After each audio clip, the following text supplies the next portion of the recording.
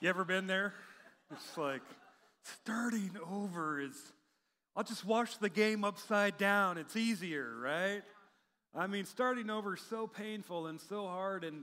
And yet when we actually get the gumption to start over, and yet, so many times when we start over, if we don't, take care of some things on the backside, we end up starting over and starting over and starting over. And, it's one thing to turn the TV up, right side up, but when it comes to life, I mean, if you've lived enough life, you've started over in some things, right? I mean, you started over financially several times.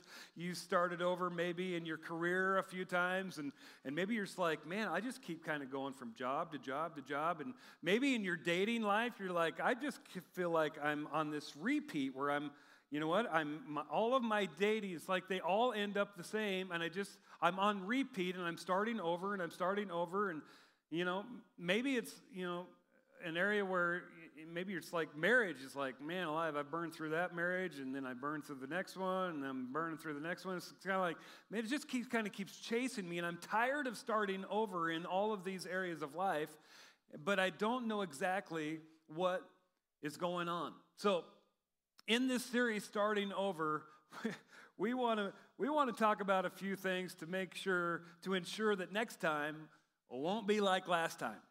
To ensure, that next time it's not going to end up the same way as it did last time. And so we're going to talk 3 weeks in this series, and here's what we're going to talk about. We're going to own it, we're going to rethink it, and then we're going to release it. So today is Own It, and owning it is not any fun, right? It's kind of like, well, Eric, I'm sure that, someone needs to own it, and for someone this message is going to be helpful. But for me, there's nothing to own, right? Because it wasn't my fault. It's never my fault, right? It's never your fault.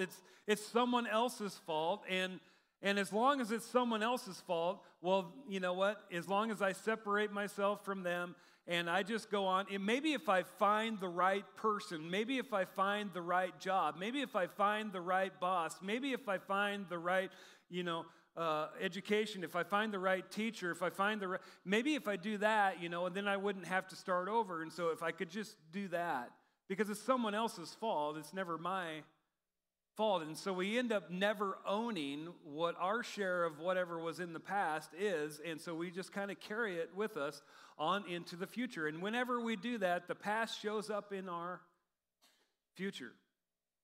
So your best bet, my best bet for a successful future is to own our share of the past.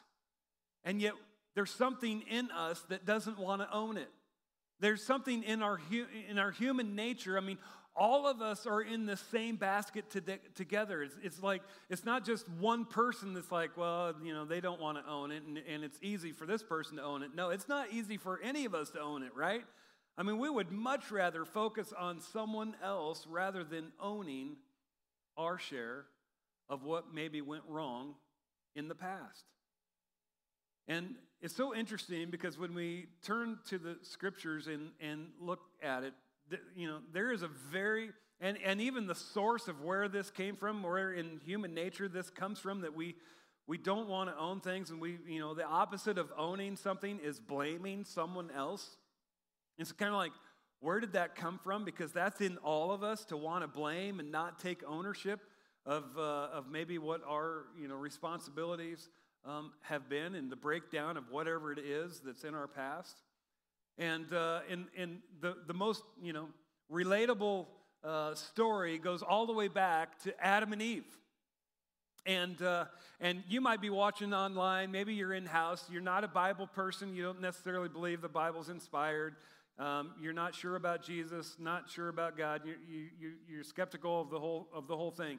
And maybe you grew up in church, and Adam and Eve was fine then, but then you went off to college, and your professor at college was like, actually Genesis is just a creation myth along with a bunch of other creation myths, because there's a lot of creation myths. And so you walked out of that college class and was just like, man, my preacher lied to me, my Sunday school teacher lied to me, but, my college professor, they're smart, and they set me straight. And so you've never kind of looked back. You don't necessarily think it's inspired. So I just want to let you know, if you're in that camp, we take the story of Adam and Eve seriously, not just because it's in the Bible, but we take the story of Adam and Eve seriously because Jesus took the story of Adam and Eve seriously. And you've heard me say this 1,000 times. You'll hear me say it 1,000 more times. But if any guy can predict his own death, burial, and resurrection and pull it off, we just go with whatever he says. That's what we do. And so Jesus took the story of Adam and Eve seriously, so we take it seriously. Now, if you're not in that camp, you just need to know as Jesus followers, as Christians, that's why we take it seriously. If you don't think the Bible's inspired, you know what, that's fine if you can't go that far. But here's the thing. Even if you don't think it's inspired, you're watching, you wouldn't say, no, I don't think it's inspired, and maybe not from God. And you just view it as literature. That's okay. You should read it anyway. You should read it anyway. You should pick up the scriptures and read it, because I'm just telling you what, the insight into human nature and what we're going to look at this morning should so startle you to a point where you're just like, I want to read the rest of what this author wrote, because this is unbelievable. The insight into this ancient, it's not like triple ancient, it's like 10x ancient literature. I mean, this is as old literature could ever possibly get. And the insights into human nature is so insightful, it's so powerful. Even if you don't think it's inspired, you should read it. It's unbelievable. Now, we as Christians, Jesus followers, we believe it's inspired. We believe it's from God. But I'm just telling you, the insights are unbelievable. So a little bit of context. Genesis chapter 1, verse 27. So God created human beings in his own image. In the image of God, he created, and there's a lot to unpack right there. Male and female, he created them. Then God blessed them and said, be fruitful and multiply. Fill the earth and govern it. So here's what I want you to do. I want you to have all kinds of fun. I want you to govern the earth. I want you to have all kinds of babies and fill the earth, govern it, multiply. And then here's what I want you to do. And I'm going to give you one rule. Out of all of the trees, you can eat the fruit on all of these trees. I mean, they're everywhere. You can eat the fruit on all of these trees. Just this one tree, don't eat the fruit off of that one. And you know what? You can grow all of these different crops. You can have gardens everywhere. You can have potatoes, gravy. I mean, who doesn't want potatoes and gravy? I mean, potatoes and gravy and corn and beans and squash. I guess you could have, and some of that other stuff that some of you think is all right. But anyway, you can tolerate it. You can have all of that. It's just this. You ever thought about when God had the world exactly the way he wanted it? Do you know how many rules there were? One. I mean, you couldn't make that up. I mean, are you kidding me? When God had the world exactly the way he wanted it to be, there was no need for a whole bunch of rules. And for some of you, when you think of God, you think a whole bunch of rules, don't you? But when God had the world exactly the way he wanted it, there was only one rule. And it wasn't even a hard rule. It's like, that's easy. But Adam and Eve are like you and me. When we're told not to touch something, when we're told not to do something, we get a little bit curious, don't we? It's kind of like, well, I wonder what would happen if I did actually do that. And so they did. And when they did, sin entered the world. Now, you might be in-house and maybe you're watching online and you don't like the word sin, you don't like the word sinner, and you certainly don't like being labeled a sinner, and that's okay. If that's you, I would just say this to you. See, you even have a hard time keeping your own standards. I have a hard time keeping my own standards. I like a clean house, but Jen and I, we're empty nesters now, and so it's just us two. So there's not a whole lot going on, and we're using the same bathroom, and it's it's kind of like, we should probably clean that, but it's just the two of us, and and then after a while you're kind of like, we should probably invite some guests over, so we'll be motivated to clean the bathroom, right? What is wrong with us? Like, we can't even keep our own standards. So we had family over yesterday. Guess what Jen and I were doing yesterday afternoon? Cleaning the bathroom. I mean, what is it in us? We're not disciplined.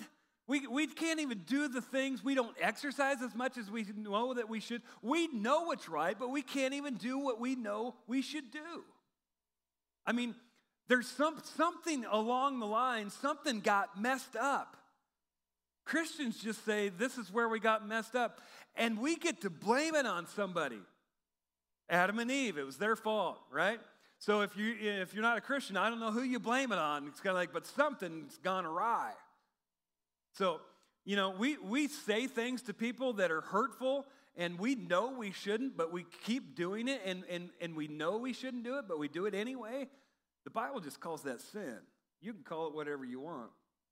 But when Adam and Eve sin entered the world. And what happened next is maybe the only reason you should walk away with something this morning. But what happened next, you would think that when relationship was broken with our Heavenly Father, that they intentionally rebelled. They intentionally did what God specifically told them not to do. And they knew what they were doing, but they did it anyway. You would think that God would be like, then I'm done with you. You know what? You can go do whatever it is you want to do. I'm going this way. You go that way. But we're not going to have a relationship. I don't want a relationship with you anymore if that's what you're going to do. You would think that, and he would have been right. He would have had every right to do that. But you know what? The first thing our Heavenly Father did when sin happened is he pursued Adam and Eve. And he didn't pursue them to bend them over his knee. He pursued them to restore a relationship, even though he knew there was no way. When Jesus died on that cross, there was absolutely zero guarantee that anyone would choose to put their faith in him, that relationship would be made right. And he went and he did it anyway. That's what kind of God we serve. That's an amazing, amazing God. When the cool evening breezes were blowing, the man and his wife heard the Lord God walking about in the garden. So they hid. Because that's what we do, right? They hid from the Lord God among the trees. One of the first things that we do when we know that we've done something that we shouldn't do is we try to hide it.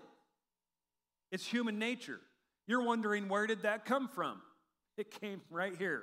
The first persons on the planet, when sin entered the world, and they did something they knew they shouldn't do, they hid. Then the Lord God called to the man, "Where are you?" This is hilarious to me. Now, sometimes we just read this and we don't take a long enough time to think about, the situation. But this is just hilarious because this tells me that Adam and Eve had not discovered hide and seek yet. So they were hiding, but they weren't very good at hiding. Because check out what happens. The Lord God says, "Where are you?" He replied. Why would you reply if you're hiding? I mean, I'm thinking this is the first eye roll because Eve had to have been looking at Adam going, no, quit, no. The first eye roll, I think, happened right at this moment. Where are you? Adam replies, I heard you walking in the garden, so I hid. Brilliant. Now you're not hiding, you're found. I was afraid because I was naked. In other words, I'm feeling something I have never felt in my entire life up to this point. I don't know exactly what it is, but it's fear. And why am I experiencing fear for the first time? And why am I feeling shame? Two brand new emotions, negative emotions that I wasn't feeling before. And since I'm feeling these make me want to run and hide. And we've been hiding ever since. So interesting. Who told you that you were naked? In other words, who told you you were guilty? Who told you you were experiencing shame? Who told you that? Someone must have revealed that to you. The Lord God asked them, have you eaten from the tree whose fruit I commanded you not to eat? Adam said, and he replies, yes, I did. And I take full responsibility for my actions. Do with me as you will, but leave Eve out of this. She's innocent.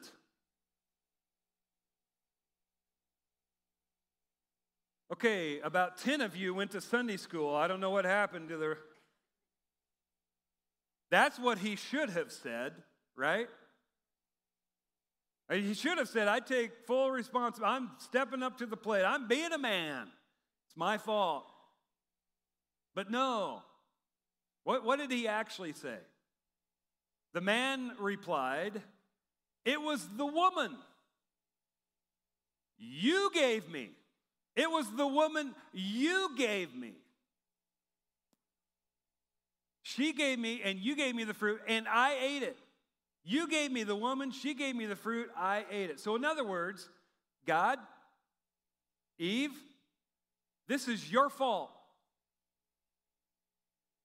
So I tell you what, I'm just going to stand back and you two work it out. You two work out, you know what, the whole situation. And when you come to some kind of resolution, you can come to me and apologize because this is not my fault. And you know what? This is true. It just isn't the whole truth. And isn't that exactly what we do? We tell our story about what happened, at the job, what happened with this, person we were dating, this, what happened with, this marriage that went south. We tell our story, but we leave out the part that was our part. And it might be true. I mean, this part that you're telling, it certainly could be true. We just left out part of the truth. That's not owning it. That's casting the entire blame on someone or something else. So we hide and we blame and we don't own it. And so it shows up in our future. So interesting. So God asked the woman, what have you done? Well, the serpent deceived me, she replied. That's why I ate. In other words, it's not my fault either. And you know what? This was true. It just wasn't the whole truth. And there we go. That's why it is in human nature is is we want to blame and have everyone focus on the other person and the other situation and the fact of everything of why it isn't my fault. But we don't want to own what we know deep down was our part. And so we start over, but when we start over, the past shows up in our future. And we find ourselves starting over, and it's the interesting thing. It just is kind of like, I am wherever I go. I'm like the common denominator in every situation that keeps going south. And so if we're going to stop doing that and we're going to start over in a healthy way, we got to own our slice of the past. You see, we cannot blame our way into a better future. You will never, ever blame your way into a better future. You can blame your way into the future, but you'll never blame your way into a better one. Blame enables us to smuggle our issues into our future. See, if we keep telling the story that 90% true, then after a while, we just begin to believe it's the whole truth, when in fact it's not. And we smuggle this piece of what we should be owning and what we should be surfacing and what we should be saying out loud, and we're not going to do that, so we just smuggle it with us into the future, and it resurfaces in all of our next financial dealings, in all of our next relationships, in all of our next jobs. It's there. See, blame sets us up for a repeat performance. Jesus said this profound thing in the Sermon on the Mount, and sometimes we just kind of read right through it, right past it, and don't give much credence to it. But in Matthew 5:8, Jesus said, "Blessed are the pure in heart, for they shall see God." Blessed are the pure in heart. In other words, Jesus is saying there is a correlation, there is a relationship between the purity of your heart and clarity. There's a relationship between how pure your heart is and how clearly you're able to see things. And when your heart is all muddled up, and your heart gets all muddled up when you're smuggling your past and you won't own it, and you're carrying it with you into the future, and it muddles up your heart, and when your heart is all muddled up, you don't have clarity, it's foggy. And when you have clarity, you and I, we make way better decisions. It's profound. And so one of the ways we clear up our heart is to own our part of the past, as hard as that is. So you should have gotten a wooden nickel, a wooden disc on your way in this morning. If you're online, man, I'm so sorry that you don't have one. If you're in-house, you want to take that thing out. Hey, Taylor, do you got yours? Can I borrow it for a second? Thanks, man. I had two of them, and then they disappeared. All right, so I went to confession. I went to Hobby Lobby yesterday because I'm like, oh, surely they have these in bulk. No, there's like 25 of them. So some of you must have bought the rest of them. I don't know.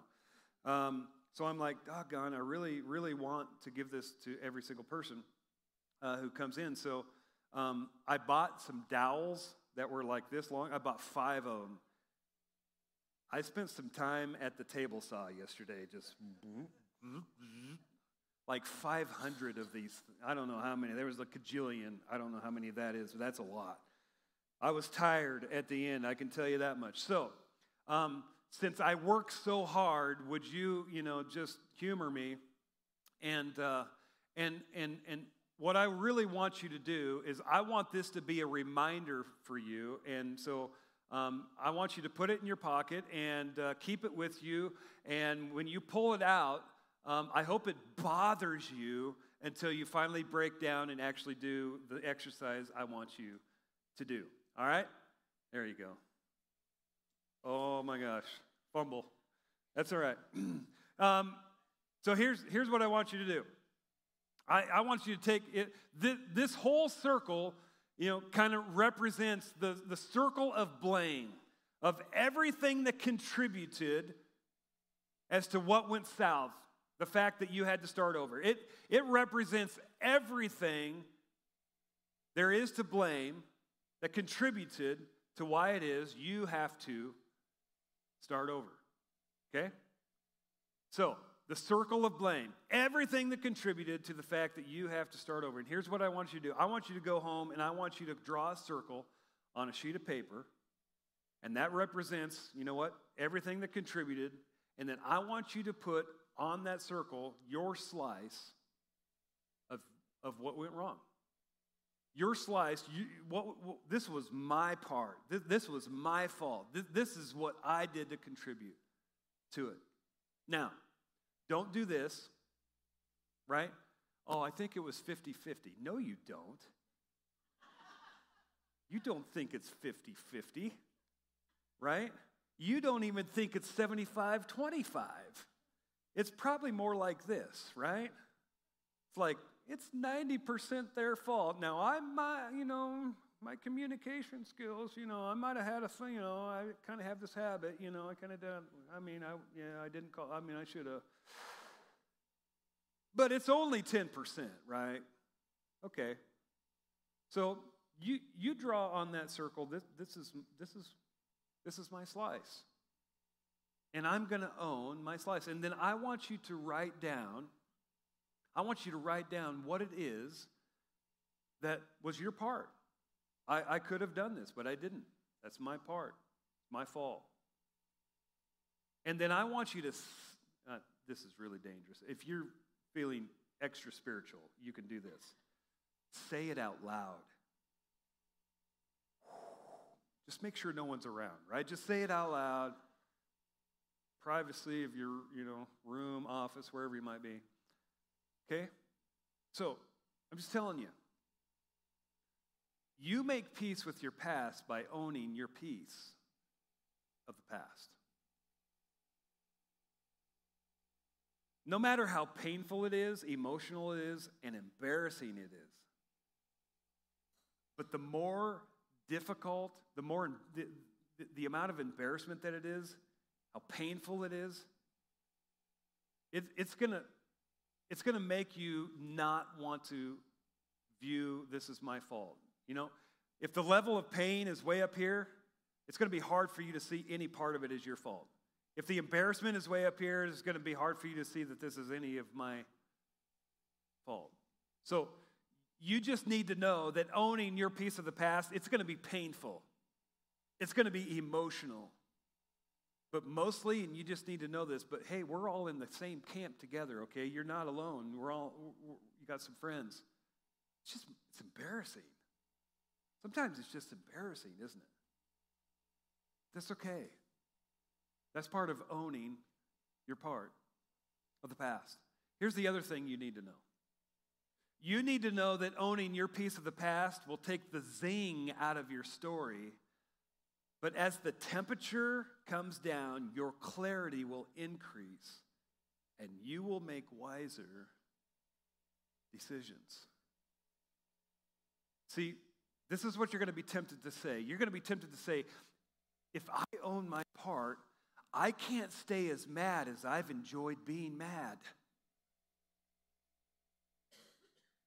That's why it kind of takes the zing out of it, huh? Because you like telling your story to all of your friends, and you tell your story to all of your friends, and it's painful and it's emotional, and you tell them, but you kind of leave the 10% out that's your deal intentionally, because that would kind of take the zing out of it, right? That would kind of take the temperature down. If you said, you know what, and they did this, and they did that, and they said this, and they said it like this, but I didn't call, and I could have done, and I didn't, and it just kind of takes the zing out of the story, doesn't it? And it takes the temperature down. And as the temperature comes down, you start to have a little bit more clarity. And when you have more clarity, you make better decisions. Just telling you, this is why we say following Jesus will make you better at life. Because this is a Jesus principle. So I want to give you a few examples, and these are awful examples, but kind of painful. I could have left, but I didn't. I could have gotten out of it, but I was so worried about what other people thought of me, I just went ahead and went along with it. That's my part. That's my fault. Yeah, someone that I trusted told me, warned me not to go through with it, warned me not to say that, warned me not to sign that, warned me not to go out with them, warned me not to call them back. Someone I trusted warned me, but I just pushed them aside. That's my part. I'm going to own that. That's what I'm talking about. And see, I think as you start writing these down, some more are going to come to mind, and you're going to start, and pretty soon you're going to be like, you're going to start surfacing a whole bunch of stuff that you can then own. And when you own it, you actually have an opportunity then to heal from it. If you never own it, it's just going to keep showing up in your future. So crossing, the next time can be better than the last time. But not because you want it to. Not just because you hope it to be. But because you planned for it to be. And owning your past is how you plan for it to be better in the future. Crossing, may we be a church that as we do this is part of following Jesus really well. And as we do this, may we be reminded that we are all broken. And may we be a church that doesn't look at someone who's starting over and cast judgment in the fact that they have to start over. May we reflect back to us, ourselves, and realize there's been so many times I've had to start over.